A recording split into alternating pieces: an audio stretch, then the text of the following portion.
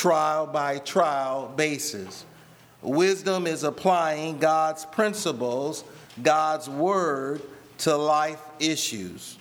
In order to gain this godly wisdom, we must faithfully ask God to help us view our trials from a godly perspective.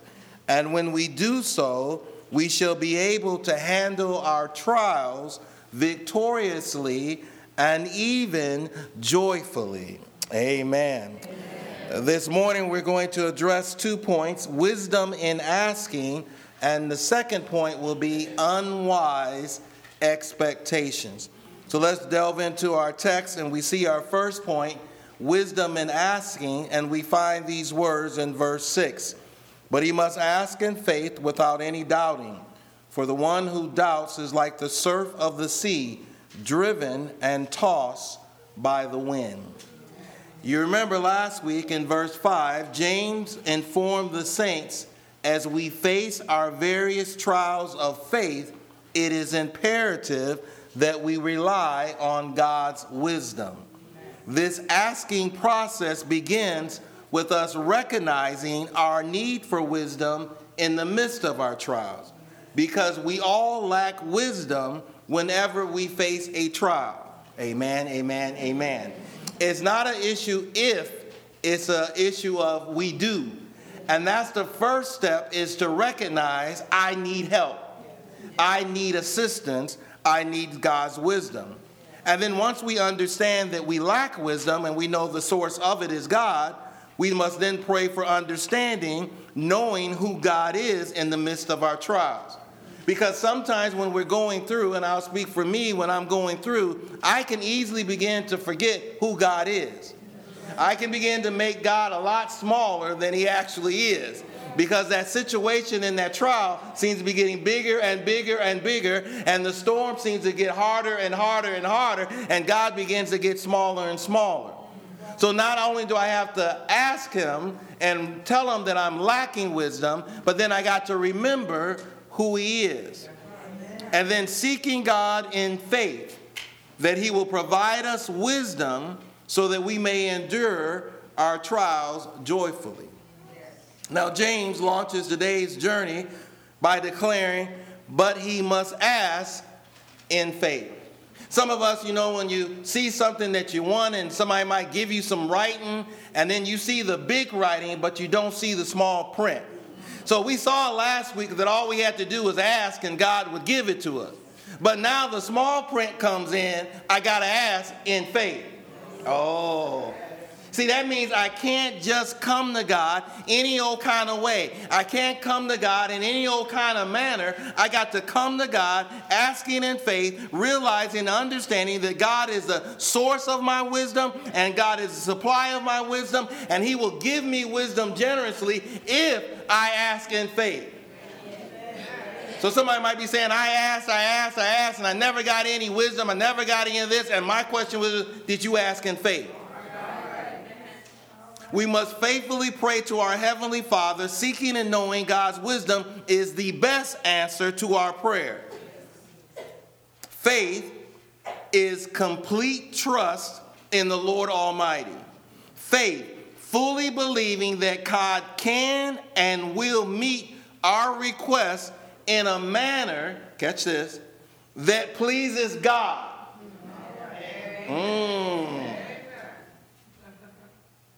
Some of us could be praying to God till we turn blue in the face. Some of us could be praying to God till we turn purple. And you're saying, I'm not getting what I asked for, but what you asking for, does it please God or does it please you? So asking in faith is not saying, I want this really bad, I want this really bad, I want this really bad. This will make me happy, this will make me happy. No, I'm asking in faith that this will please God. And the wonderful thing about God is, if it pleases him, it will benefit us. But see, some of us got it flipped around.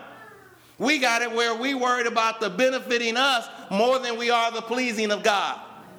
And if I'm asking more about what am I going to get, am I going to get the result that I want? And I'm not too concerned if this pleases God.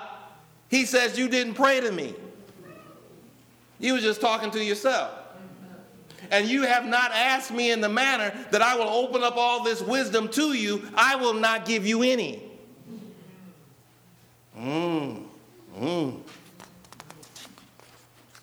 James is referring not to saving faith.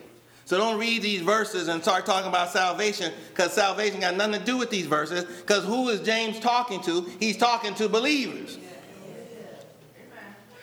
So already, you know, if you're interpreting the verse and you bringing salvation into this equation, you need to go back and say, I'm reading this verse wrong, because he's only talking to believers.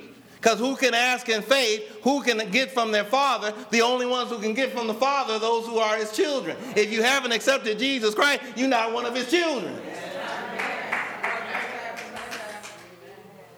James is advocating a sustaining faith that involves complete surrender to God and his purposes in our trials. Then he goes on to say, asking in faith, without any doubting. So now, as people that are going to exegete the scripture and pull out the scripture, what it's teaching us, experiencing doubt is common to all. Even those of us with faith in God struggle with doubt on occasions. So we got anybody in here saying, well, I'm a child of God and I don't never doubt. I always know, I know. Well, okay. Okay. So, you know, sometimes when you hear people talking, I'm like, okay, this person ain't got a clue. Okay? So let's break down what doubt is. Doubt presupposes some kind of belief. Doubt presupposes some kind of belief.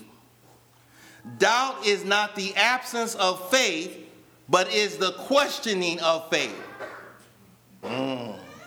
We can only doubt what we already believe.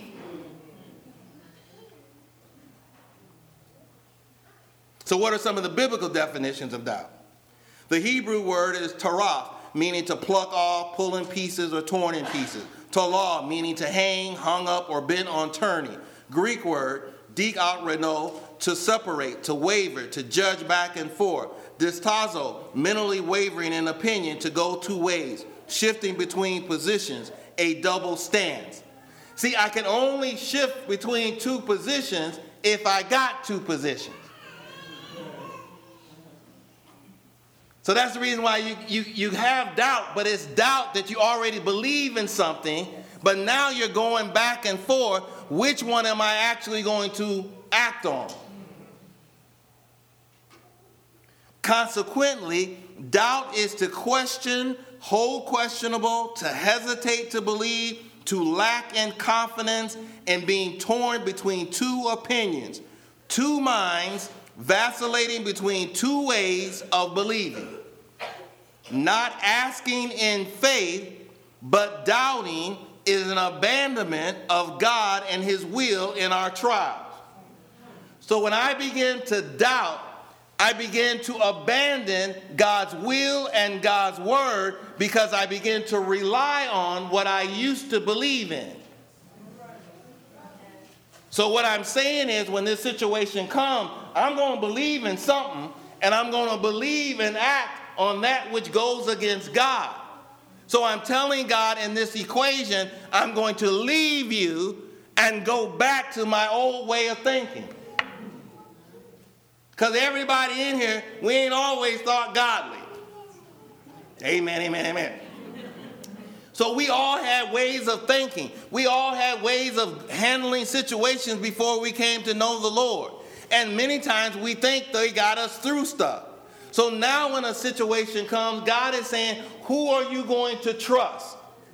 You going to trust me and my way, or are you going to trust you and your ways? And that is where the doubt comes in. Well, what is the effect of this doubt? The Bible says, for one who doubts is like the surf of the sea, driven and tossed by the wind. Those who waver in their faith are like a wave in the sea, tossed to and fro, driven by the wind. We see this also in Ephesians chapter 4.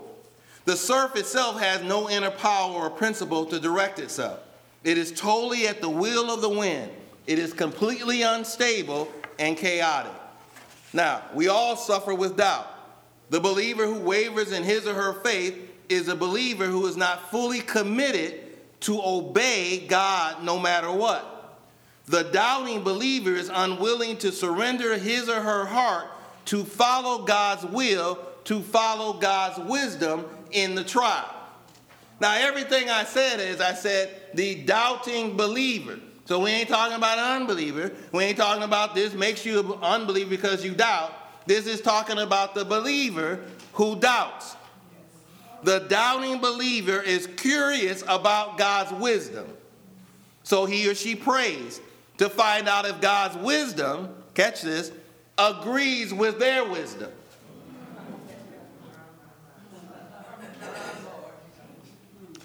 He or she's not committed to follow God's will, to follow God's wisdom, if it involves suffering or inconvenience. So we smart enough to say, well, let me check the scriptures, see what the scripture says on this. But then now when I check the scripture and see what it says, and it don't match up with my wisdom, it doesn't match up with my ways, it's going to cost me something. I begin to doubt which one am I going to go with. And many times, whenever we sin, we go with the one that's most convenient. Somebody comes to a pastor and they say, hey, pastor, I done found my man. I've been waiting all these years. I've been waiting like a good Christian young lady. I've been keeping myself, and now I got me a man. And the pastor said, okay, good. I'm glad you got a man. And I say, well, is he somebody from our church? Oh, no, he don't go to our church. Does he go to one of the neighborhood churches? No, he don't go to one of the neighborhood churches. Does he go to church at all? No, he don't go to church at all. Is he a believer? No, he's not at all. But I want to know if it's God's will for me to marry him.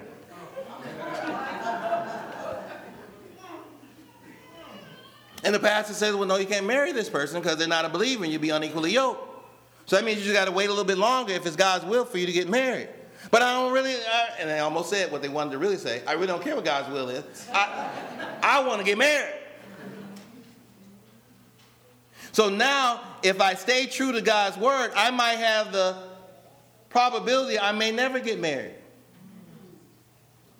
But now, if that's God's will for you never to get married, why are you struggling with it? You know the reason why you're struggling with it? Because it don't match up with your will. So now you start doubting, has God lost my address? Does he not know where I'm at? Can he send somebody? And God is saying, my will is that you don't get married.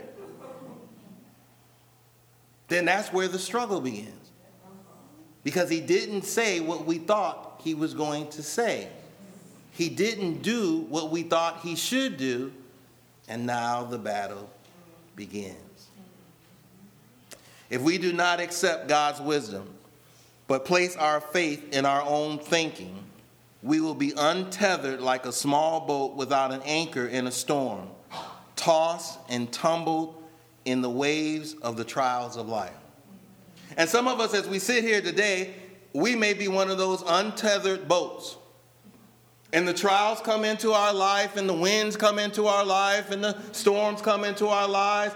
But since we're not tethered, since we're not hooked up, since we're not tied in with God, when those winds and those storms and those trials come, we are tossed to and fro, back and forth, up and down, around and around. And we get to that point where we say, this cannot be what God wants for me. And God is saying, some is and some is not. I didn't want you to be tossed to and fro as much as you're being tossed, but you're being tossed to and fro as much as you are because you're not tied in with me. My hand is out here to hold you through the storm. I didn't promise you there wasn't going to be a storm, but I did promise I'd be there with you, but you won't hold my hand. And now you're wondering why you're being pushed all over the place, and God is saying, because you're untethered. How many times have there been in our lives where we've been untethered saints? Not an issue whether we accepted the Lord. The issue is we not tied up to him. We ain't trusting him. And then some of us think, well, I'm trusting you, Lord, because everything is sunny like outside right now. But then when those storms come and it get a little dark out there, you start realizing, I ain't really connected to God. I'm not really trusting God. I'm just praying to God that he keeps everything smooth in my life. Some of us have been guilty, and I always say here, some of us say, did you have a good week this week? And you say, yeah, I had an excellent week this week. Huh? Why'd you have an excellent week this week? Nothing happened. Everything went the way it was supposed to be. I had no trouble, no trials, no issues. Nothing happened. It was a good week. And then if you had a week where there was things that were going to test your faith, that was a bad week. So you begin to look and you sit there and say, man, there's a lot of things going on. This last week and the week before, I said, anytime I start preaching on certain things, I know certain things are going to start happening. So I already know it. So I tell Wanda and the kids, look out. Okay? Because if you don't come after me, you're going to come after somebody. So I think at the beginning of the week, we were dealing with something, and then, the Bucks room. The Bucks room now is a Bucks room with no TV. TV went out. So I'm sitting there, oh, man. So I said, okay, that's it. So then later on in the week, Wanda got some news about her sister. They've been running some tests. They did find out one of the tests was cancerous. So we said, okay, now we got that issue. Then we still got the issue with my sister's. It's not recovering as quickly as they thought with her issue. All these different things coming. Then you had the furnace go out the week before, $300 that you saying, Lord, where $300 going to come from? I was back in the old ways, I'd have wrote that check with somebody else's name on it and let it bounce a little bit. Post-dated about 2 weeks. But I said, I can't do that no more. So you start saying, all these things are coming, all these things are coming. And God is saying, and sometimes it might be Satan saying, see, you preaching about all these trials, you talking about how you're going to be singing praises, you talking about how you're going to be joyful. Let's see how you handle. Then you get one of those calls, like I said, from Brother Hines, and you sitting there, you catch you all off guard. So now you find yourself ministering to somebody who lost their daughter, and how you going to deal with that issue? Then you still come and you say, God's still ready for you to be used. And you sit there and say, these are those trials that you're talking about. And then you got to be able to say, now you're going to live it out. Or are you going to be tossed to and fro? Are you going to go somewhere and hide in the dark and eat donuts and eat ho-hos? You might say, I'm not tethered to you, God, but I'm anchored because I got all this weight on me. So it got me weighed down. Okay? I'm anchored in something. Okay? 1 minute we might be resting calmly on God's promises, that we are overcomers, that we are more than conquerors. But the next minute we feel that God has forgotten us. We feel defeated. We become impatient with God. We'll be like that surge of the sea, rising to great heights, then falling back into the valleys. We must come to him via prayer, not wavering, not questioning whether God can or will do what's best in our lives, but knowing that he is where I need to run to. This week on Wednesday, we were looking at those scriptures in Psalms where it talks about God is our refuge, God is our stronghold, God is our deliverer, God is our protector. We say those things, we read those things, but then God allows those things to come into our lives and he says, now you're going to live it. Am I really your protector? Am I really your stronghold? Am I really your mighty fortress? Are you running to me or are you running out of your mind? We must come to him each and every time in absolute faith that God's wisdom is not only the best way, but I got to get to the point in my life that God's wisdom is the only way. Because see, when I think it's the best way, I'm willing to settle for something that might not be the best, but it's close enough. Because then I start thinking I got options.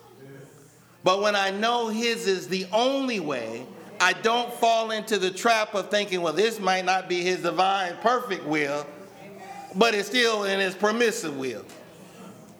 I don't want to be in his permissive will. I want to be in his divine will. I want to be where he wants me to be. We must come in full assurance of who God is, and we must know that he will provide us with his glorious, marvelous wisdom.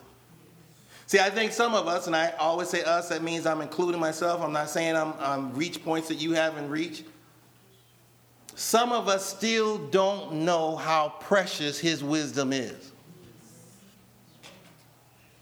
Because if we really knew how precious it is, and we learned last week that he generously gives it to us if we seek it and ask him for it, we wouldn't be running around like the Christians that we are, being tossed to and fro. We wouldn't be running around not looking for his wisdom and his will, because many of us don't value it as being precious. It's just an option. It's just one of the ways we could do it. And then deep down inside of us, some of us still got in our flesh, and my way is better than his. My way is better than his. Because it done worked in the past. I broke your word, but look at how well it turned out. Have you ever caught yourself saying that? I know I didn't do what your word says, which is your wisdom, but look at how well it turned out. And when you hear that, you need to understand you're listening to somebody who's foolish.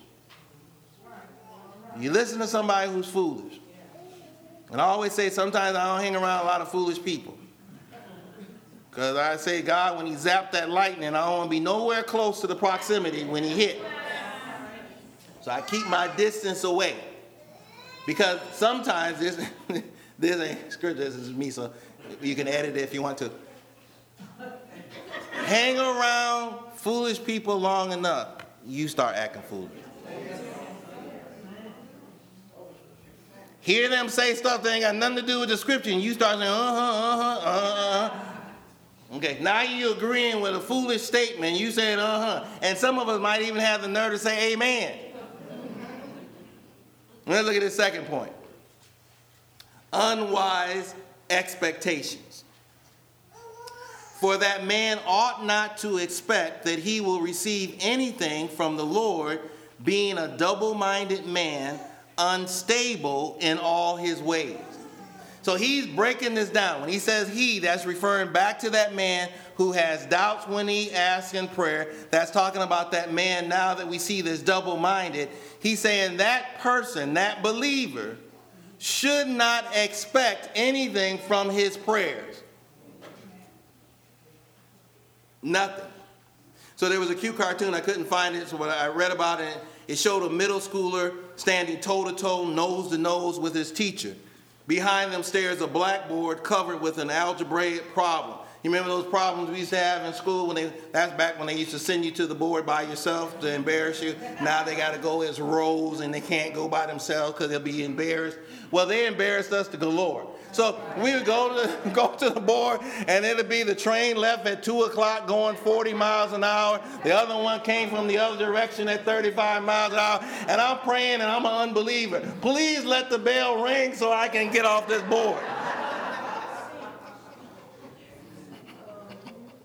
Because these two trains ain't going to never meet if it's left to me. So the boy is standing behind the board, and he sees this, and the boy hasn't finished the problem. With rare perception, the boy says, I'm not an underachiever. You are an over-expector.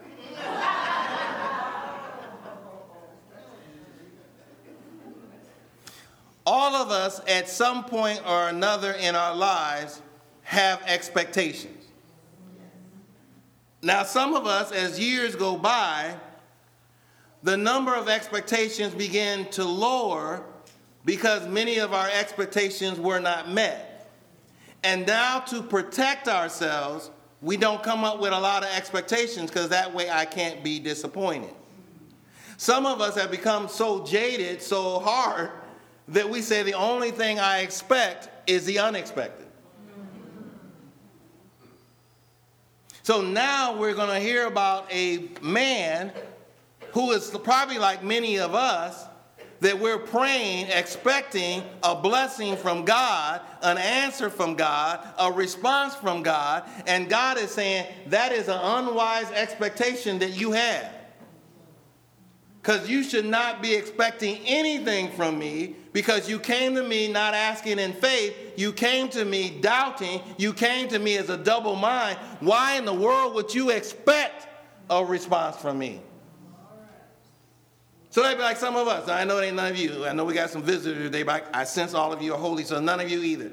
So that'd be like you going to work for 2 weeks, and all you did was punch in and had somebody else punch you out. You didn't even stay.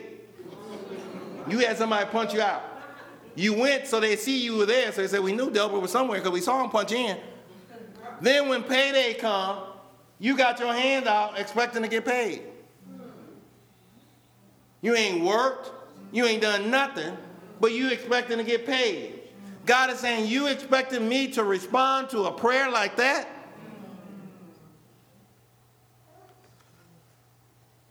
You praying to me for me to do something. You're praying for me to get results from me, when you ought to have been praying about getting results from you.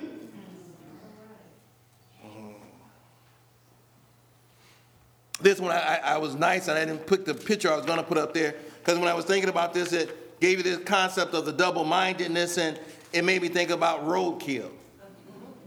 We all know what roadkill is, but I knew we had some little kids here today, and might have some sensitive kids here today, so I kept it nice and clean. See, I was thinking about the kids zone. I said, I ain't gonna put the pictures I would have put up there. While driving, most of us have witnessed some squirrel become roadkill because the squirrel seemed to be unable to make up his mind. He wants to get across the street. He dashes, but then stops and turns back, then stops and turns and scatters towards the other side of the road, then turns back to the other side, only to be squashed in the center of the road. And sometimes, some of us are a little sicker than others. We sitting there and some of us kind of hoping he gets squashed.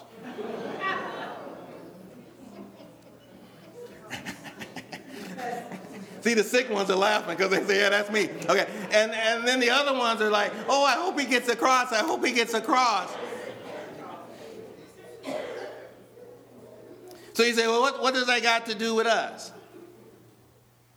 Many times we are just like that squirrel. We're running to God, then we're running away from him. We're asking him what we should do, then we go back to the other way. I'm going to do it this way. And then we're back and forth, back and forth, back and forth, back and forth, and then squash. God says, either run towards me, but don't be going back and forth with me. Either you trust me to get you to the other side, either you trust me to get you through the trial, or you don't. But don't start using other ways. Don't start using human wisdom. Don't start using your own understanding. Trust me to get you to the other side. And many of us sitting here, we say, well, I understand that illustration real clear. Because many times that's the way I act in my Christian life.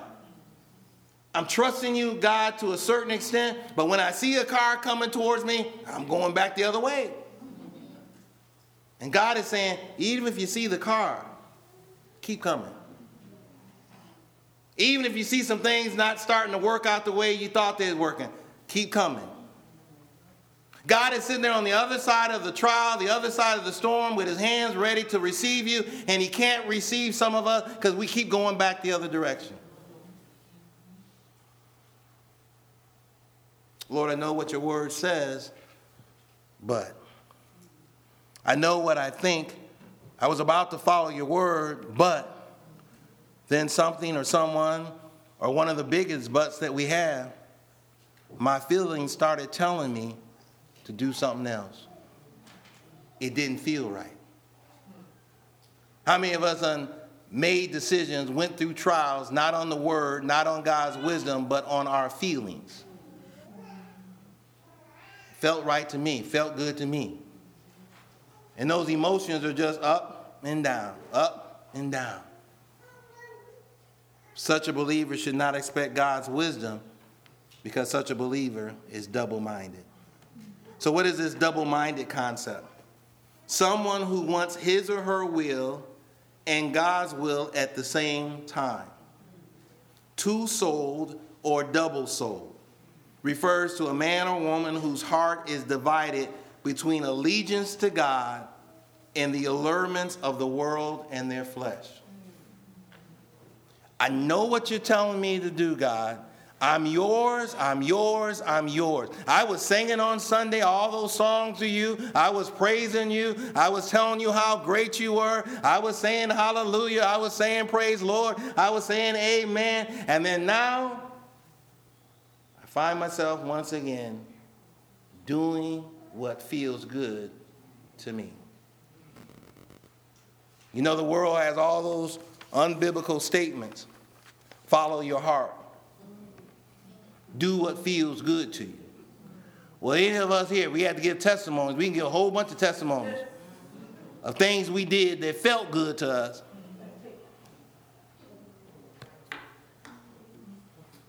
And God said, but did it feel good to me? So that's why I always say, when we live our lives on our own personal happiness, we should be living our lives on God's happiness, not ours. Then we're going to hear the next great quotes from the scholars of the Bible, we're only human.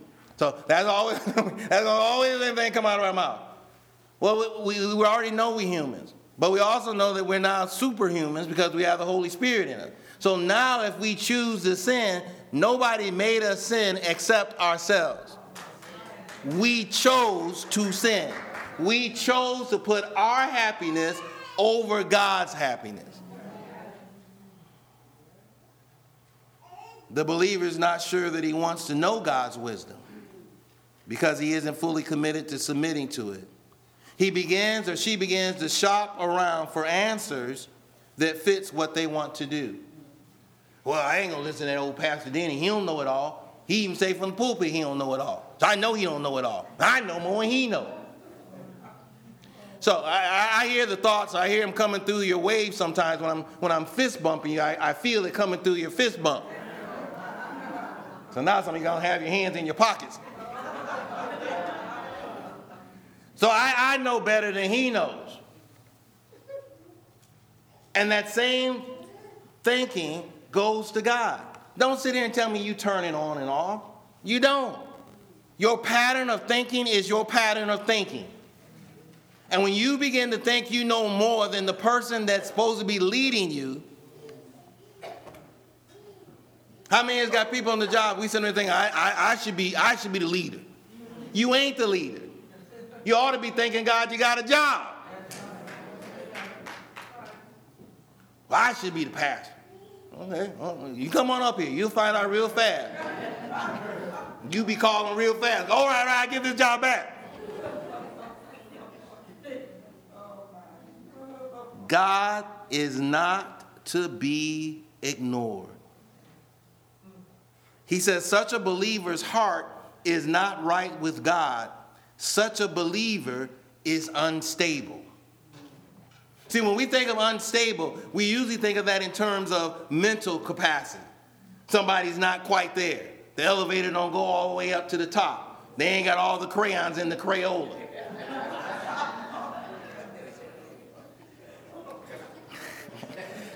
So now God is telling you there are spiritual unstable believers. And just as we are caught off guard when someone is mentally unstable, we ought to be weary of someone who is spiritually unstable. That's not just something to laugh at. That's not just something to say, oh, I'm glad I'm not there. That person can cause great damage to the body of Christ. Unstable. Akatatos, which means unsettled, inconstant, fickle, changeable in all his ways. When we ask God for wisdom, but at the same time doubt that his wisdom is best, we are saying in essence, I don't trust you, God. Now, most of us say, I ain't never said those words out of my mouth. Now you understand that your deeds and your lifestyles are screaming, I don't trust you.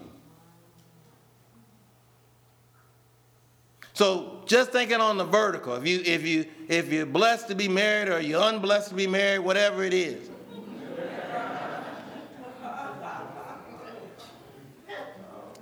So you keep telling that spouse of yours, I don't trust you. How in the world do you think that relationship is going to get stronger? So you say, well, I ain't never said that to my spouse. So you ain't talking to me, you talking to some of those other folks. Okay, now let's look at your deeds. Because your deeds sometimes speak louder than your words that come out of your mouth. So you going somewhere, you doing something, and you say, well, I think we go this direction. You're going the wrong way. Or I remember what you did the last time. The last decision you made didn't turn out right. So you better pray on this some more.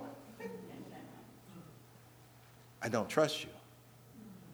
Well, why are you leaving the church? Well, I'm not being fed at the church. That's usually the first lie. They don't trust the leadership.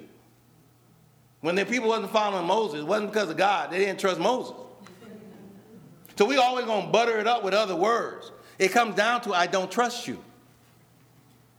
So do you really trust God to lead you in any situation? And we'll all say yes. And then God says, now I'm going to let that situation come up. Now I'm going to see if you trust me. It's getting to the point now where, sadly, I said, believers are beginning to trust unbelievers more than they trust believers in God. Now, all of a sudden, I don't know if you noticed, you're getting more and more commercials with psychic numbers again. They had left for a while. Now they're starting to come back on the TV like mad. And I bet you everybody's calling that 900 number or whatever number it is. All of them ain't unbelievers. It's some sad, unstable, foolish, unwise, what other words can I come up with? Believers that are calling that number to tell them what to do. They got God up here who says, I'll give you all the wisdom that you need no matter what you're going through, and they calling a psychic person? They got a person up here who says, I know where you're going before you even go there, but I'm talking to my brother or my sister or my cousin on the second side, and they're unbelieving. And you say, I'm talking to them because I need some wisdom. Really? Really? But they done went to school, they got degrees, they got this, they got that. Do they have God? Are they tethered to God? So they're not tapped into the greatest wisdom, because the greatest wisdom comes from God. So if I got a question, I'm going to God, and God sends me somebody, he ain't going to normally send me to an unbeliever. He's going to send me to another believer who can tell me what his word is saying. Not stable, unstable, emotional, not spiritual. Are you more of an emotional believer or a spiritual believer? Each person got to answer that question themselves. Some of them say, well, Pastor, you just so emotionalist. Well, I have emotion just like you got emotion, but I don't foolishly allow my emotions to dictate my actions. I let the Holy Spirit dictate my actions. Faith in God during trials will always lead to stability. 1 Peter 5:10 says, if we are faithful to God, he will perfect, confirm, strengthen, and establish us. Isn't that amazing? God is saying, I will strengthen you, I will confirm you, I will perfect you, I will establish you if you trust me. So if you came here today unstable, the only reason why you're going to leave here unstable is because you choose not to trust God. You say, well, that's too simple, Pastor Denny. It can't be that easy. Yes, it is. It ain't rocket science. God didn't make it rocket science. He said, trust me. Well, you don't know what trials I'm going through.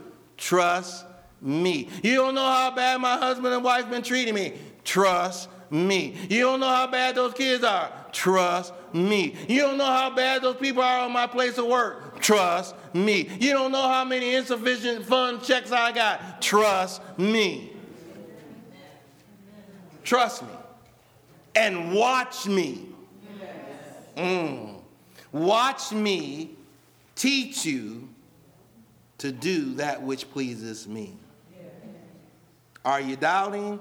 Are you double-minded? Are you unstable? Are you spiritual roadkill today? If you are, you don't have to leave here that way. Now, if you're here and you don't know the Lord and you came for a meal, You paid a big price for that meal because you had to go through this sermon. Now you're going to understand that if I want true fellowship, I can only have true fellowship with a fellow believer if I'm a believer. Light associates with light. Darkness associates with darkness. Well, how do I become light? You don't do anything but surrender to God. You thank God that he sent his only begotten Son to die on the cross to handle your sin and your most wicked sin, the sin of unbelief. And if God has chosen you, he will open your eyes, he will touch your heart, he will open your ears so you can hear the words. If I want to be saved, I got to believe and trust that God loved me so much that he sent his Son to die for me. And if I truly receive that, if I truly accept that, God says at that moment, I become one of his. And once I become one of his, the process of sanctification begins. And all of us are still on that process. All of us. Nobody here is sanctified 100%. We are positionally, but Lord knows we are not practically. So we are allowing God to get more and more control of us, and us having less and less control of ourselves. And that's where even that power struggle even occurs with believers. We don't want to decrease, but God says the only way I can increase in your life is if you decrease. And when you think you got it, something to come up and you find out there's some more decreasing I got to do. Because there's still too much Delbert moving, talking, thinking, when it needs to be more and more Jesus Christ. So let's pray. Father, we thank you, Lord, for your glorious word. We thank you, Lord, for this opportunity that you have provided us once again to travel through this wonderful word. We thank you, Lord, now for us to just resonate on what you have said here today. You have a word for every one of your children. Someone may have heard one aspect of the message. Someone may have heard a different aspect. Someone may have heard something that was not even said, but you were speaking directly to them.